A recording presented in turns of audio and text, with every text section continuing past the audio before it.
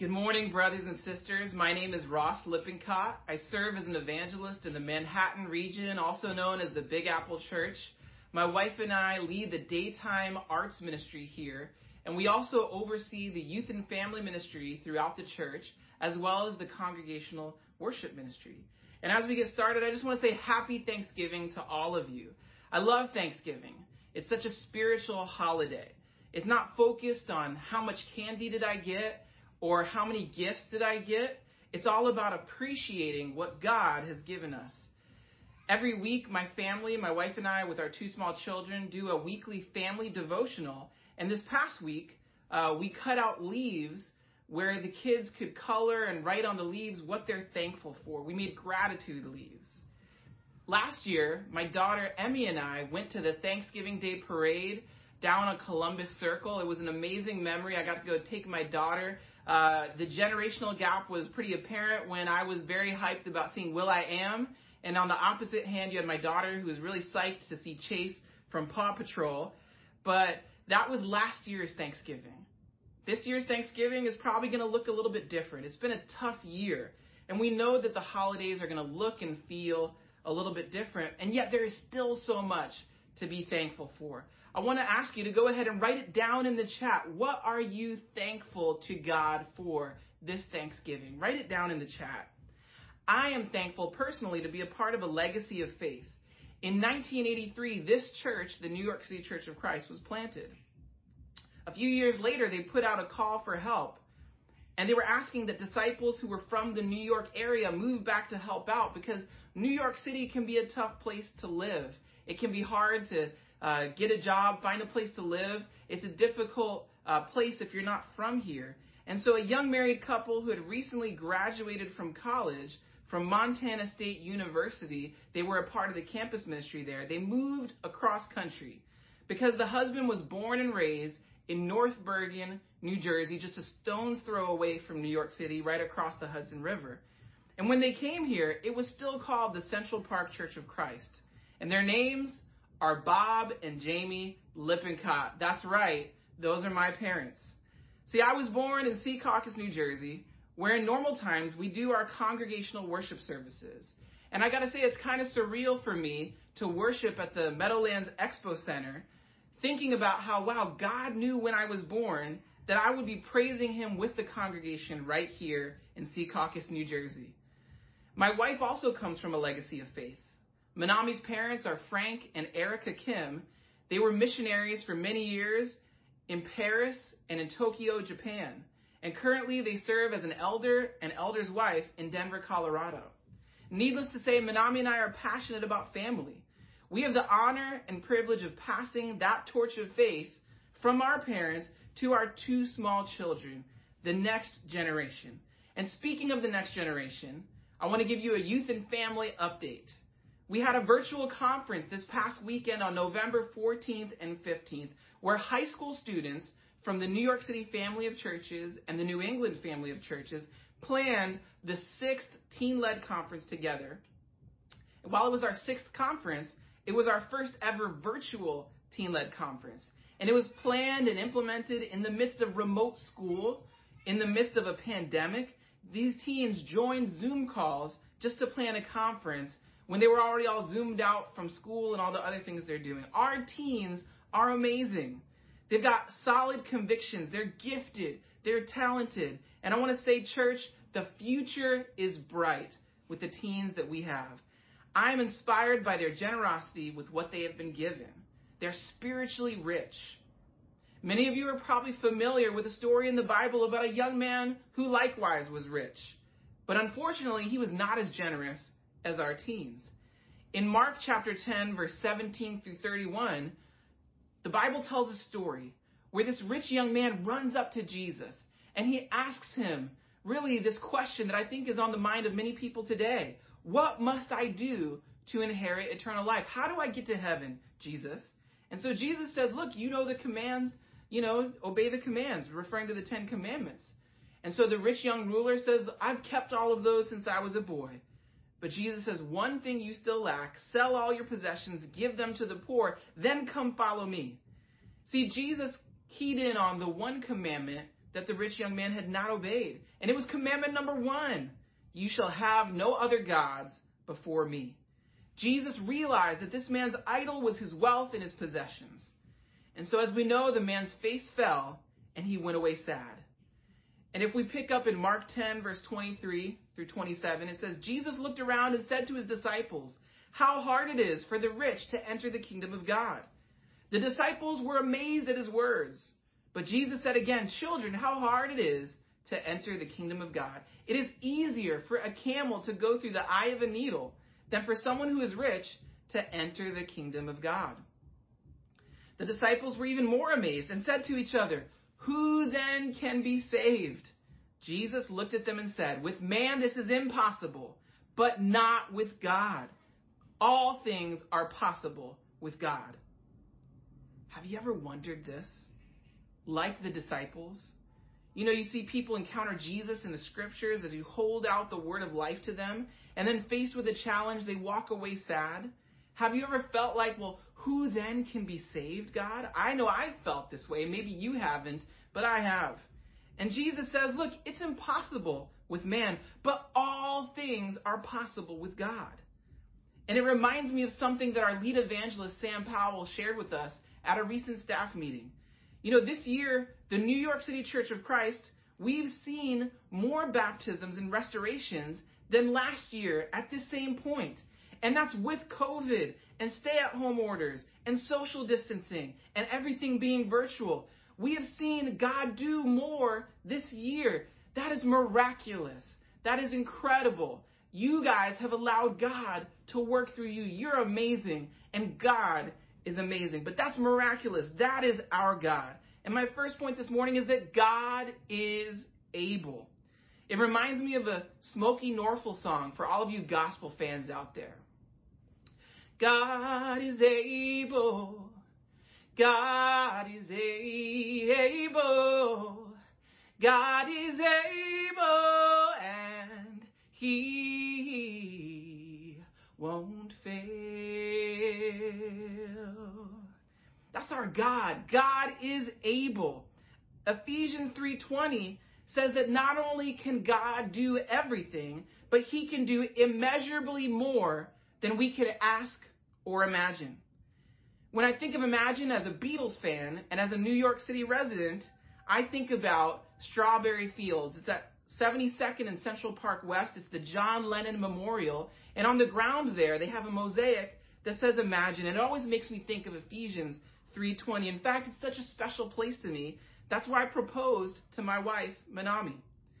And it's special to me because it reminds me about how years earlier in college at Rutgers University, where I had many ups and downs spiritually. I mean, I had some rough times, made some bad decisions in college spiritually. I wrestled through campus ministry, and praise God, I came out faithful. But even so, God was faithful to me. And I remember praying a prayer late one night on campus that God, I want to serve you. I want to serve you. I want to play music, and I want to provide for a family. It felt like an impossible prayer to me. It felt kind of like, you know, those memes that say, here are 3 things, choose 2. Like for college students, it's, you know, good grades, sleep, or a social life during college, pick 2. You know, and a lot of times we think, well, I can only have 2, but God gave me all 3. God provided all 3. God has done more in my life than I could have asked or imagined. Has God ever done more in your life? More than you asked for? More than you imagined? Right? God is able. In the chat, if God has done more for you. In 2018, by faith, my wife and I crossed the Hudson River from New Jersey to Manhattan with our 2 small children. And I gotta say, New Jersey, we love you and we miss you. There are so many treasured relationships that we have in New Jersey. But, you know, at that time, it felt a little crazy. We moved to Manhattan with a dream to build God's kingdom. I love New York City. I dream for this city, and I pray for this city. And my prayer these last couple years has been, God, I want to see you do miracles in Manhattan, miracles in Manhattan. Because, see, I grew up watching miracles in Manhattan and throughout the New York City church. I grew up watching powerful men of God preach the word. I have memories of going to worship services at Madison Square Garden. Could you imagine going back to the garden with thousands of disciples. Watching productions. I remember watching productions like Slingshot and Upside Down, and these things inspired me to become a performer. And now here we are in Manhattan leading the daytime arts ministry. And one example that I've seen, a miracle in Manhattan, and there are many that I could share with you, but just one is an example that God is able, is that all last year we had been praying to see men study the Bible and be baptized. One of our sisters in the arts ministry, Christy, was riding the train one day, and she saw a young man preparing for an audition. And so she used that to start up a conversation, and she invited him to church. And so this young man decided to come out and visit our church. And what's crazy is that he had been reading the book of Ephesians on his own before ever coming to our church. But at that time in the Manhattan region, we as a church had been studying out the book of Ephesians. He came to church and we were studying out the same book that he was. And he saw God working in his life. And so back in January, we saw Spencer baptized into Christ. God is able. Have you ever heard of an impossible prayer, this concept of an impossible prayer? And what I mean by impossible is not that I mean that it's impossible for us. Impossible, not that it's impossible for God, but impossible for us to do. Meaning that if it was answered, it would have been impossible to be anything other than God. If you've seen an impossible prayer answered, or if you've been praying an impossible prayer, I want you to go ahead and write it in the chat. What is your impossible prayer? And if it was answered, tell us how. But an impossible prayer, something that was impossible for you, that was possible for God because God is able. See, the question is not, can God do it? The question is not, is God able? The question is, do you believe it? Where is your faith at this morning? Have you forgotten who God is? Have you stopped praying bold prayers? What is your impossible prayer?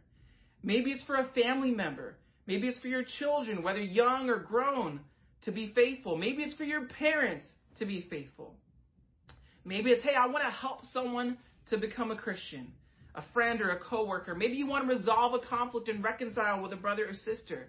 Maybe it's you want God to work and move in your marriage, to bring love and joy, to bring harmony and peace in your marriage. Maybe it's to get out of debt. Maybe that's your impossible prayer.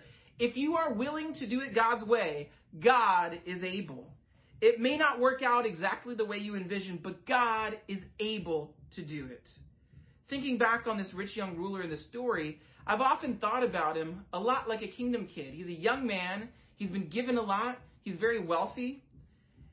And it's almost like one of the high schoolers in our youth group. But I want to say I'm proud of our teens, though, because unlike the man in the story, our teens have been using their spiritual wealth to help others. COVID-19 has not stopped us from being together because God is able. You know, in August, we had our first ever virtual teen camp. I have never been a part of a virtual camp, and yet we did it, and it was awesome. We've seen teens planning and leading our monthly devotionals, and then this virtual teen-led conference that was amazing and inspiring. Just the fact that we pulled off a virtual teen-led conference is proof that God is able. I mean, think about it. Everything was planned remotely. All the lessons and songs were recorded and submitted digitally. There were hundreds of people joining via Zoom. That was all God.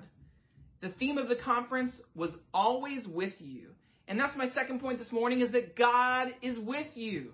God is able, and God is with you.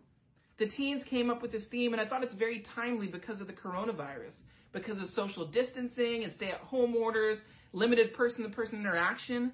A lot of our youth are feeling lonely. Many high schoolers feel alone. And I would honestly say that a lot of us feel lonely. Many people, many adults are feeling lonely.